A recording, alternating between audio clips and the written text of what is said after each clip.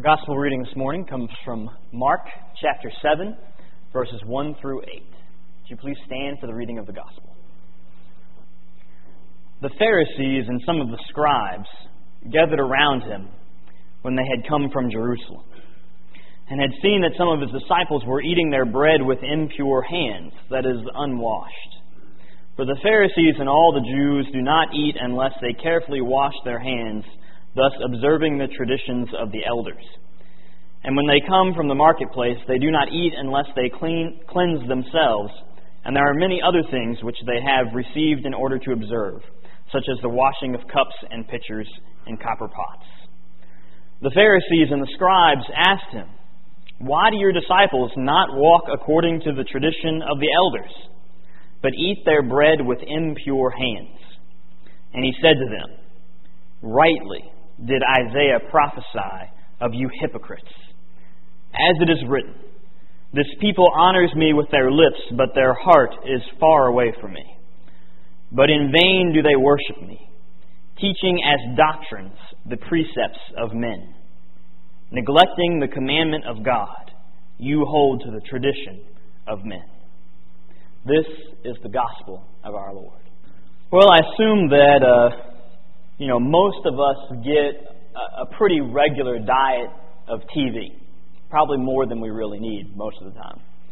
And that a regular part of that diet probably includes quite a bit of news. Is that a fair assumption? Everybody see a pretty good amount of news on TV? And I assume that if you've seen much news at all lately, there's one particular thing that has dominated the news quite a bit. If I say the words healthcare reform or town hall meetings, does that make you a little uncomfortable? Does that raise your blood pressure a bit? It certainly does for quite a number of people. If you've seen much news at all over the last few weeks, then you've probably seen a lot of yelling and shouting and screaming, heard a lot of lies and rumors, and seen a lot of mistrust and fear, but perhaps more than anything, just a lot of anger. There's a lot of anger out there. A lot of anger that has bubbled up in these town hall meetings. I even saw one clip where this guy stood up in one of these town hall meetings and was just literally yelling at a certain senator and telling him that God was going to judge him and that God was going to judge all of his fellow cronies up on the hill. At another protest, there were those who brought guns, and not just handguns, fully automatic assault rifles to these protests outside of these town hall meetings. And not just one person either. There were multiple people there with these automatic rifles in the crowd. At another town hall meeting, a fight broke out right there in the middle of the meeting. As that senator was speaking, a fight started right there in that auditorium. There's just this tremendous amount of anger that is burning over this issue of healthcare that's come out in these town hall meetings. And in the midst of all that, as I've been watching the news and over the last several weeks seeing these people yelling angrily about what they fear that senators and representatives are doing to this country, I began to study the book of James right around the same time these town hall meetings started, knowing that I'd be preaching from James starting today and over the next several weeks. And as I began to read through the book of James, this one particular verse, it's one of the verses that we heard read this morning, just really stood out to me in that context.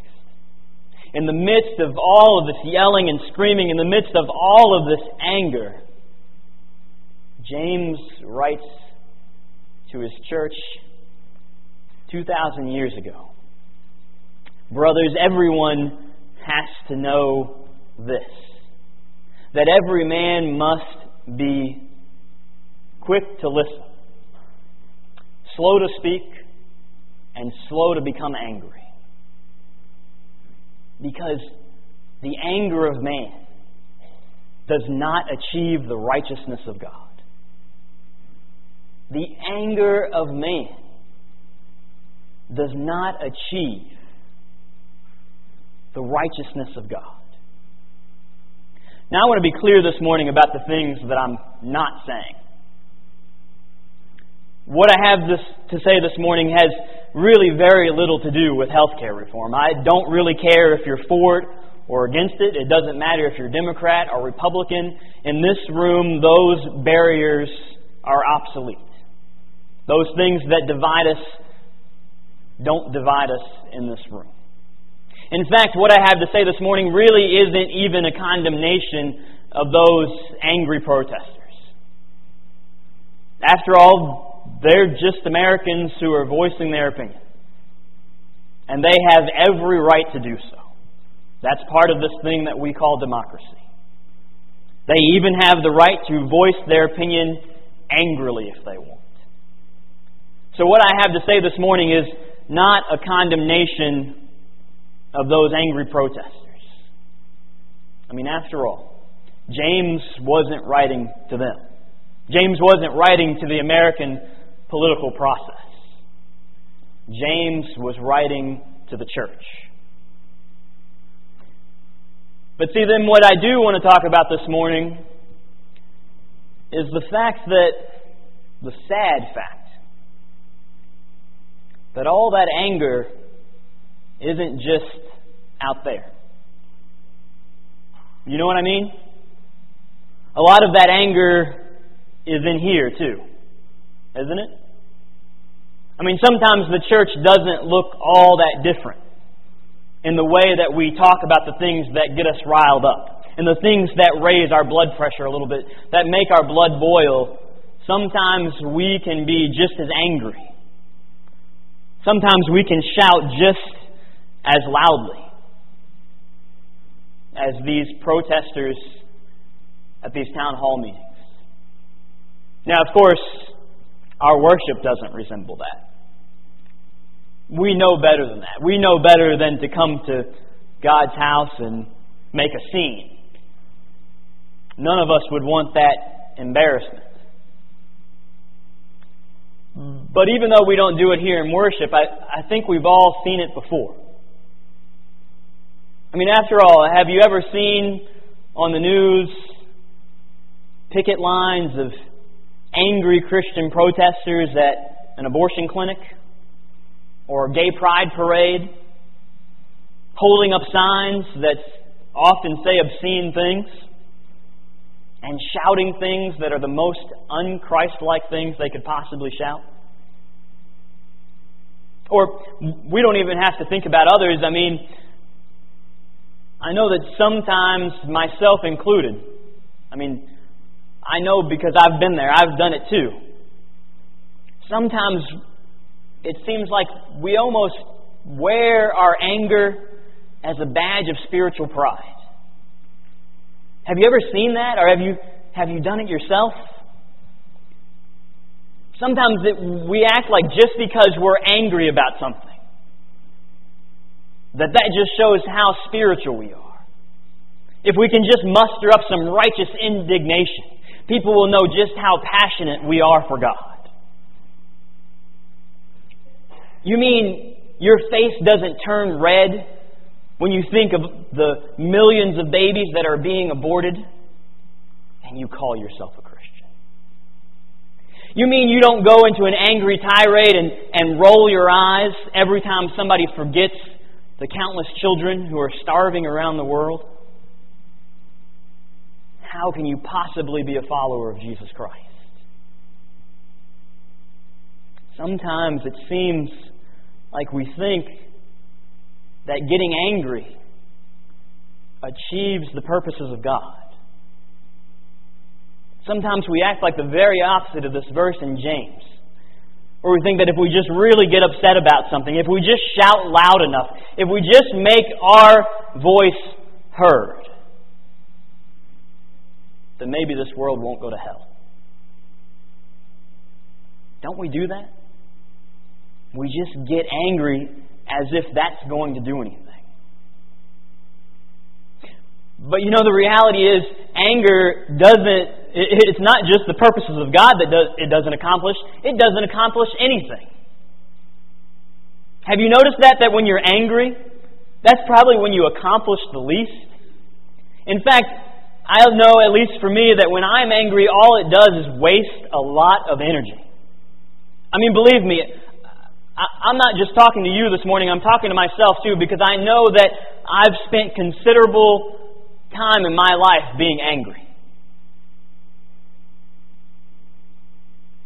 I've spent plenty of time being upset, just seething over something. And I know that when I do that, I don't actually accomplish anything. Certainly not God's redemptive purposes in our world. Anger is just this tremendous waste of energy. We put all this emotional energy into being angry, so much so that when we're done being angry, we don't have any energy left. We're just exhausted. But James offers us an alternative in his letter this morning. There is another option. One where we don't have to just be angry and do nothing. James says that alternative is to be doers of the Word. That is, that we're not just to hear these words that we come and hear read Sunday after Sunday. In fact, James says that if we come here and all we do is hear, and that if that hearing doesn't shape us and form us to be more Christ-like, if that hearing doesn't shape us to do, I mean, you do know that that's the point, right? James talks about people who just think that they're religious. It's easy for us to feel that way, isn't it? Just because we come to church Sunday after Sunday, it's easy to feel that somehow we are entitled, that we're the religious one, that God owes us some special favors just because we fill a pew and do a few good things throughout the week.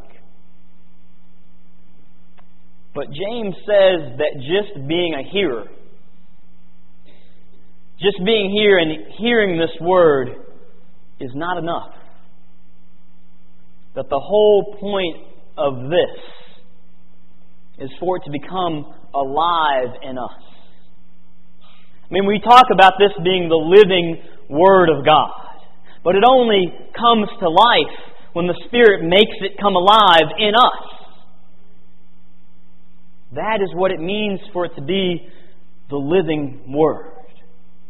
And so James tells us in this passage this morning that if we are hearers only and not doers of the Word, not people who live it out faithfully every day and every hour of our lives, or at least seek to do so, then we are like a person who looks into a mirror and upon walking away immediately forgets what they look like.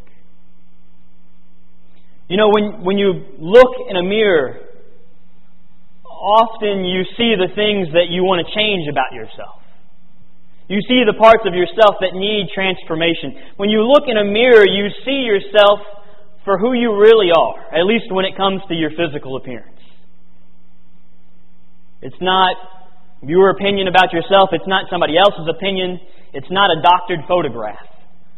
It's just you in front of the mirror. And you see yourself as you are. You see yourself in all of your beauty and in all of your flaws. I think James is telling us this morning that Scripture is to serve the same function for us in our spiritual lives. That when we hear these words read, when we read them ourselves, when we contemplate them and stir over them, that it's not just to study them, not just to have some head knowledge. It's so that we can see ourselves for who we really are. It's so that we can see that we are a creation of God. made with all of His craftsmanship, all of His skill as an artisan, that we are God's masterpieces. But to also see that we're flawed, that sin has marred this beautiful creation that God has made us to be. And that as a result, there are things about ourselves that need to change. We need to be transformed. We need to become not only hearers of the Word, but people who live it out. And you know, that change doesn't come easily. I'm sure most of you have experienced that before, that a lot of times change of any kind can be quite painful. It can be uncomfortable. It can be awkward. It can be embarrassing, even shameful. It can be difficult to even admit that we need to change. That's why James tells us in this passage this morning that part of being changed, part of being transformed, part of looking in the mirror and seeing ourselves for who we are so that we might become doers of the Word and not hearers only. That takes sacrifice. It doesn't just happen by accident. It takes sacrifice. You see, right there in the very first verse that we heard read this morning, James 1:17, James says that God has given birth to us, brought us forth through the word of truth, so that we might be the first fruits, a kind of first fruits among His creatures. This language of first fruits comes from the realm of sacrifice. The first fruits were the very beginning of the harvest. The farmer would bring the very first of what he had harvested, the very first thing to be reaped. And he would come and bring that and sacrifice that to God. It was the first fruits of the harvest. And those first fruits were given to God in anticipation, in expectation of the rest of the harvest that was to come. These first fruits were given out of thanksgiving and out of gratitude, with the expectation that God would bless the whole rest of the harvest that was on its way. James says that we, the church, are the first fruits of God's creation. In other words, we are called to live sacrificially. We are to be that sacrifice which anticipates the harvest that is to come. James is telling this church through this metaphor that they are to live in such a way that their life now anticipates God's kingdom in the future. That we live now with eager anticipation, eager expectation of what is to come. So that even though God's kingdom is not yet here in its fullness, that we are already beginning to live that way now. Because we know that that is the kind of reality that will exist one day. We know that the kingdom of God is made up of people who sacrifice for others. We know that because we see it in the example of Jesus. We see it in Jesus, who gave the ultimate sacrifice of His own life, allowing His body to be broken and His blood to be poured out for the sake of this world. That is our example. That is the model that we live by. That we are to be a people who sacrifice for others as the first fruits in anticipation of God's kingdom that is to come. And so this morning as a church, we have to ask ourselves a question. We have to ask ourselves this morning what kind of politics we're going to have as a church. Again, remembering that that word and its root meaning has nothing to do with the American political system. It has nothing to do with Republicans and Democrats, conservatives and liberals. A politic is simply the way we organize ourselves. A politic is a description of our life together. It is the rule of our conduct with one another, the rule of life for our community of faith. And so this morning, we have to ask ourselves, what will our politics be? Will it be a politics of wrath and anger? Will the shape of our gathering here, will the form that our relationships with one another take, will our life together as a community look just like everything else in the world? I mean, it is tempting after all.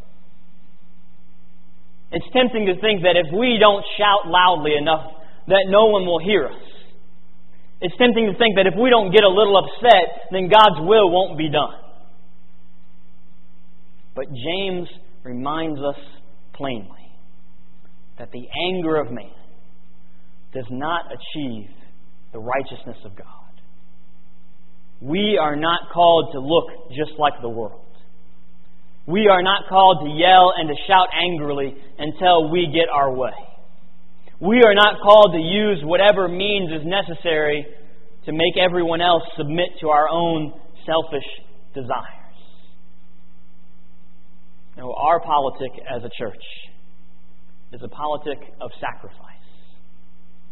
It is the way of Jesus Christ and of His cross.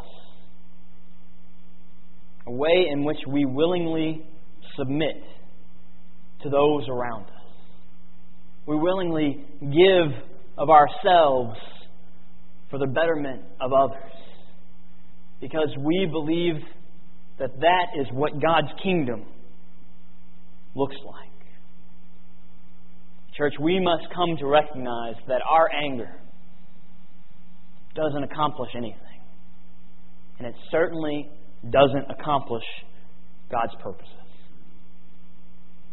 So I hope that our prayer this morning will be that God will make us into a community where the way of sacrifice, the way of Jesus Christ and His cross are the norm. That we won't just be another group of people who look just like the world, but that we indeed might be the first fruits